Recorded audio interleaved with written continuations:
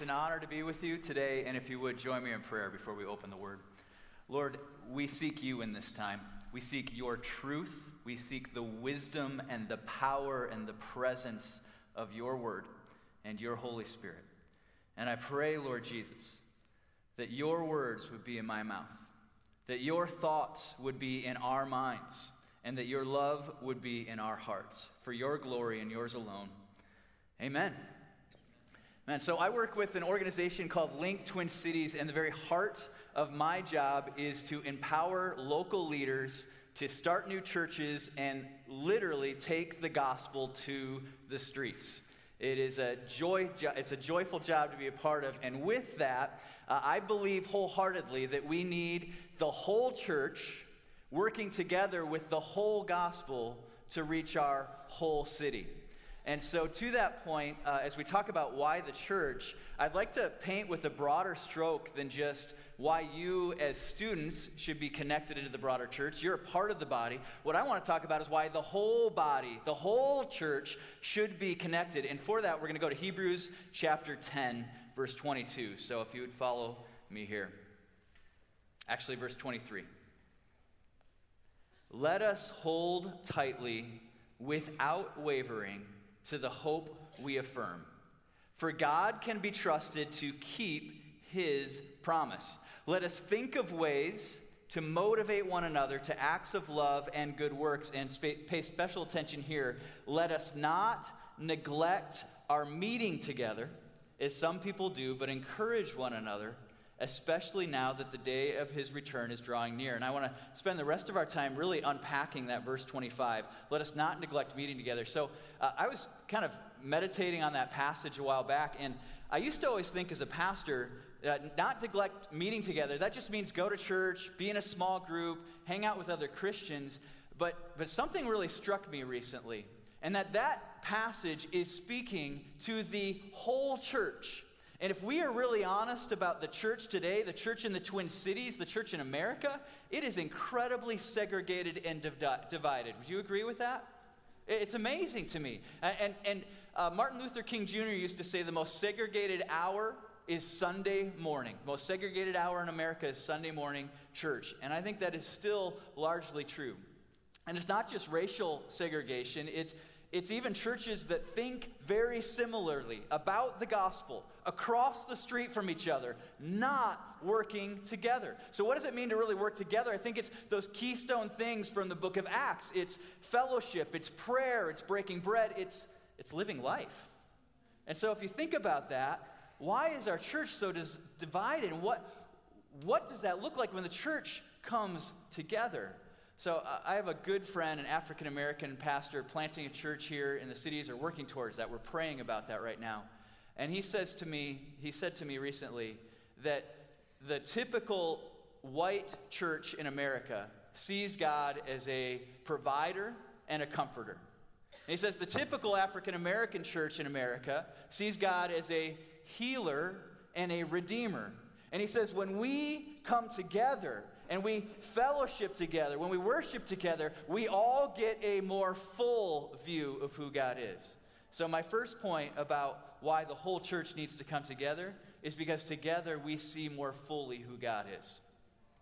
And I think a reason that we often struggle with not seeing that is because the center of our worship way too often is ourselves and not the Lord. So, question for y'all. How many of you are dog people? All right, a lot. How many of you are cat people?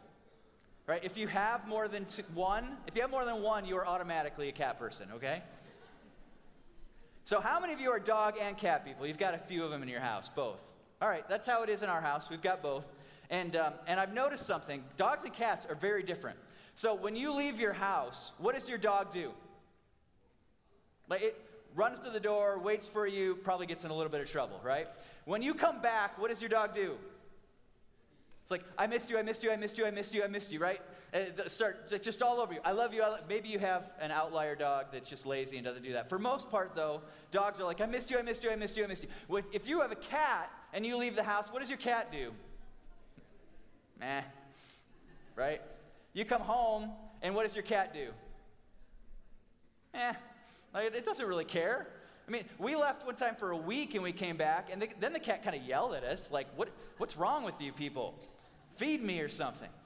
And you might be saying, oh, you don't understand. My cat cares about me, right? My cat rubs up against me, right? So think about this. When you come home, a dog, you are the center of a dog's universe. I love you, I love you, I love you, I love you. When you're gone, I miss you, I miss you, I miss you, I miss you. For a cat, you are property. And I'm not kidding. When a cat rubs up against you, you know what they're actually doing? They're scenting you so that everyone else knows you belong to them. So think about this. Way too often for us, the center of our existence is ourselves. And when we look at God, we often have a cat mentality. Like, God, you belong to me. God, when's the last time you did something for me? God, where is my comfortable existence that I'm supposed to be promised? Versus as a dog mentality, like, Lord, you are the center of my existence. For you, for you, for you. And if we are going to come together, the center has got to be the Lord. So if the first point is together we see a fuller view of God. The second one is that together we grow through challenge. So I've done a few weddings in my life, and I've often, all the time, 1 Corinthians 13, love, passions, all the time. People love that passage. I've often wondered if a better passage for weddings wouldn't be as iron sharpens iron, so one person sharpens another. It's like sparks will fly. And you will grow together. Like one time I was doing a wedding, and this couple was up front, and they're right, you just got to know this. When you do get married, you get a very intimate sermon. You're talking 2 feet away. There's no sleeping, there's no hiding, there's no pulling out a phone. And so I'm talking to this couple, and I say about him, hey, this man is not perfect. And his family started cheering. Yes, we know, we agree. He's not perfect. Don't expect him to be, right? And then I point to her, and I made the point, maybe a little stronger, but the point was that she's not perfect either. This bride got amazingly upset at me, anger. This is my wedding day. How dare you say that I'm not perfect? And he leans over and he goes, you're perfect to me, honey. Forget that, preacher. I can hear you. But it's interesting. None of us are perfect. And in a marriage relationship, if you've got your list, some of us have that list, this is the person I'm going to marry. They are going to fulfill all these things. You just got to know, even if they do, sparks are still going to fly. And the most powerful part of a marriage is that I am known with all of my faults, and my wife puts up with me. And our love is deeper today, 17 years into marriage, because we've walked through some really messy sparks flying moments. And when we as a church separate, sparks flying, and we separate instead of coming together, instead of committing together, instead of fellowshipping together, we miss out because we grow together. I want to show you something very powerful in the scripture here. It says, let us not neglect our meeting together, as some people do. It says, but encourage one another, especially now that the day of his return is drawing near. So that word encourage in Greek is a really interesting one. It's the word parakaleo. So if you're reading, I think it's in Hebrews 3, I was reading through and I ran into this. In the NIV, it's translated as encourage one another, and in the ESV, it's warn each other. I'm what word means encourage and warning? And parakaleo, literal translation, is to come alongside of someone. This is just a really powerful word. What it's saying here is that we are to come alongside of each other. Parakaleo. Now, I have a 15-year-old at home who's just learning to drive. It's really good for my prayer life. But have you ever been on the road and seen someone else who's a very poor driver? Yeah, what kind of reaction do you have? Gracious? Joyful? Say words that you wouldn't say here right now, right? We tend to get angry, we accuse, we get upset. It's really hard to get yelly and angry. Maybe you had somebody who did. When you're in the car with somebody who's driving. Like, my job is to warn him and to encourage him because I want to survive this. And someday I want him to survive on his own. It's a big difference about teaching someone how to drive, being in the car with them versus being on the outside of the car. So follow me here. Parakaleo is being in the vehicle with somebody else. It's we're in this together. Parakaleo is walking side by side. When someone hurts, I hurt because we're close, we're together. It's fellowship, it's close. We grow in challenge, we grow closer. Now, I don't have time to break down all of this, but just point out something very powerful in Scripture. One of the names used for the Holy Spirit in the Scripture, do you know what it is? The Paraclete. Paraclete is a derivative of that word, parakaleo. The Holy Spirit is the one who comes alongside of us. And what is one of the names used of Satan? He's the accuser. So we as a church can either be like Satan towards each other and accuse and divide, or we can be like the Holy Spirit and get in and walk alongside. And when sparks fly, we grow closer. Amen to that? If you don't amen, I get longer. And I know you got class, but amen? All right. All right. Amen. So when God created the world, he said it was good. Kevin, you know your Bible, right? He created the sun. Actually, first he created light, and he says it is good. And then he created like the earth and the water, and he separated, and he said they are good. And then trees and animals there. Good. And we had all these goods, and I could just picture God creating everything. And he shapes the trees and the plants, and he makes a giraffe. He's got the long neck. He makes the rhinoceros. And he's like, it is good. It is good. It is good. And then he makes the platypus. He's like, it's strange, but good. But good. But then he says, it is not good. And what's not good? It's not good for man to be alone. This is before the fall into sin. This is important that we walk together. So first off, number one, it is so important that the church walks together so that we see a fuller picture of God. Secondly, it's so important because we grow even and especially when sparks fly. And thirdly, the reason for the church, and the point I want to really drive home, is because we together are a shining example of God's creation, God's gospel on display. Like, everyone in our world knows that this world is broken. Everybody does. It doesn't matter if you're a follower of Jesus or not. We all know it's broken, and the evidence is everywhere. Evidence for brokenness abounds in war, in death, in the divided politics, in country music's very existence. Amen? I just speak truth. We all know it's broken, but listen to this. Who do we blame for the brokenness? Who do you hear being blamed? God. Yeah, God, why don't you do something about this? God, why don't you stop this? And this blaming has been going from the very beginning, because we've got Adam and Eve in the Garden of Eden, and Adam is standing there when Eve takes the fruit. She disobeys God, and from that moment on, brokenness enters, sin enters, and the blame game begins.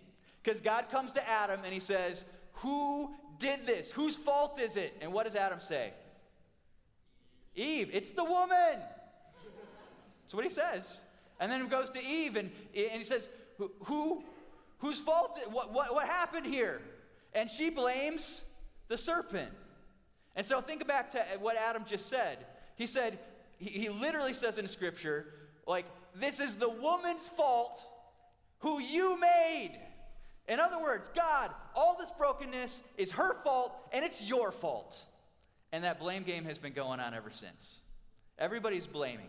Yet here's the most amazing thing, and it's right there in Genesis. I don't know if you've ever noticed this before, but Eve is not named Eve until after the fall into sin. She's just referred to as the woman. Here's what's amazing to me. Eve, her name Eve, means life. And so right after the fall, God does do something. He promises hope. He says from her seed from her offspring will come hope. And And Adam then names Eve Life.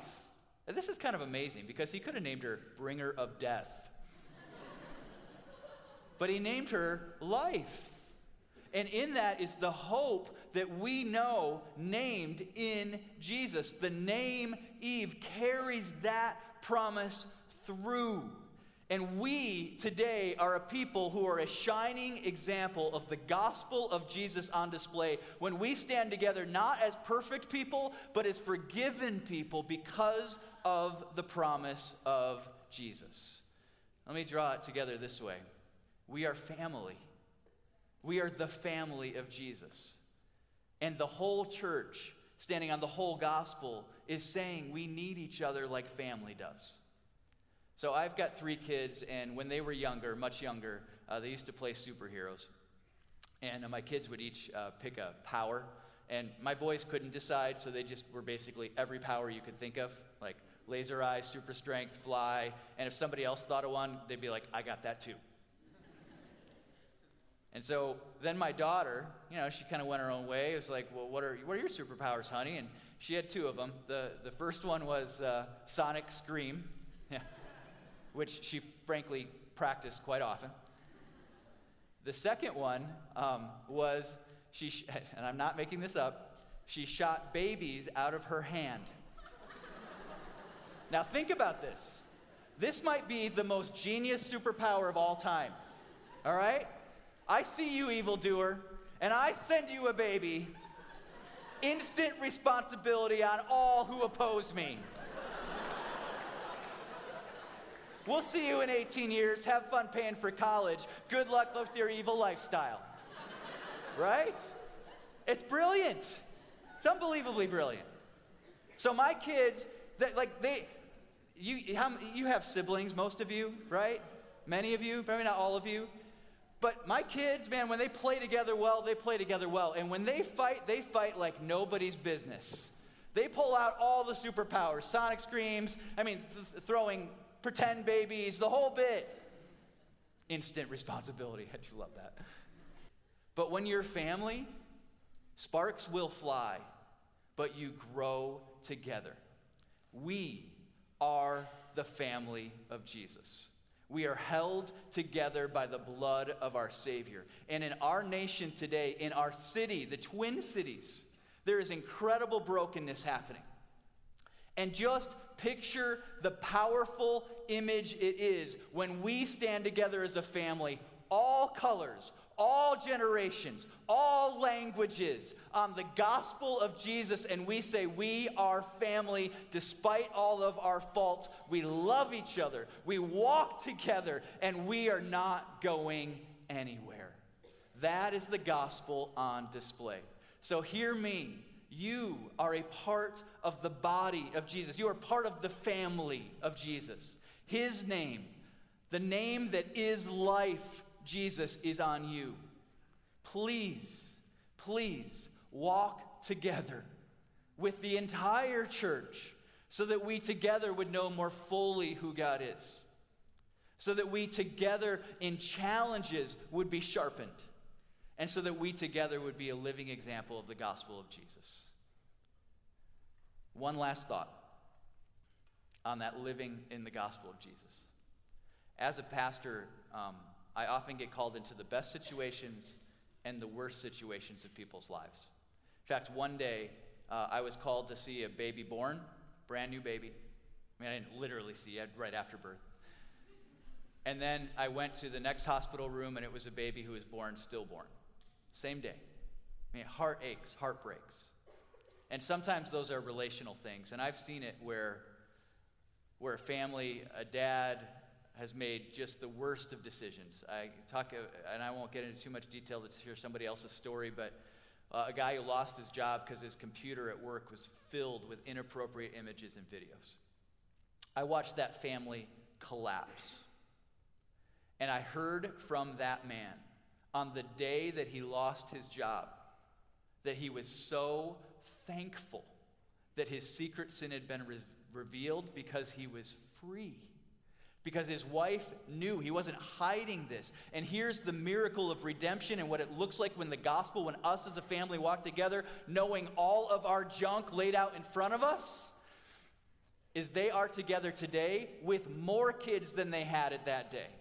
They are together today. She knows the depth of his sin completely, and she loves him completely. Please understand that the gospel, the church, is not about pretending to have it all together. It's about our sin forgiven. And we walk together because we walk in the name of Jesus. Amen? Amen. Lord God, I pray for this generation represented in this room. I pray that you would raise up leaders who walk with others, who see your gospel, who bring together the fullness of who you are, that help us to see the fullness of who you are. I pray, Lord Jesus, that you would, in our challenges and our struggles where sparks fly, that we would grow closer. And that, Lord, in the midst of our sin, not hiding it, but confessing it and forgiving it, true repentance, Lord, that we would be a people at church, the whole church, knowing the whole gospel applied, who are a living testimony of what it means to follow you. Living testimony and image of your gospel. In your name, Jesus, and for your glory, amen.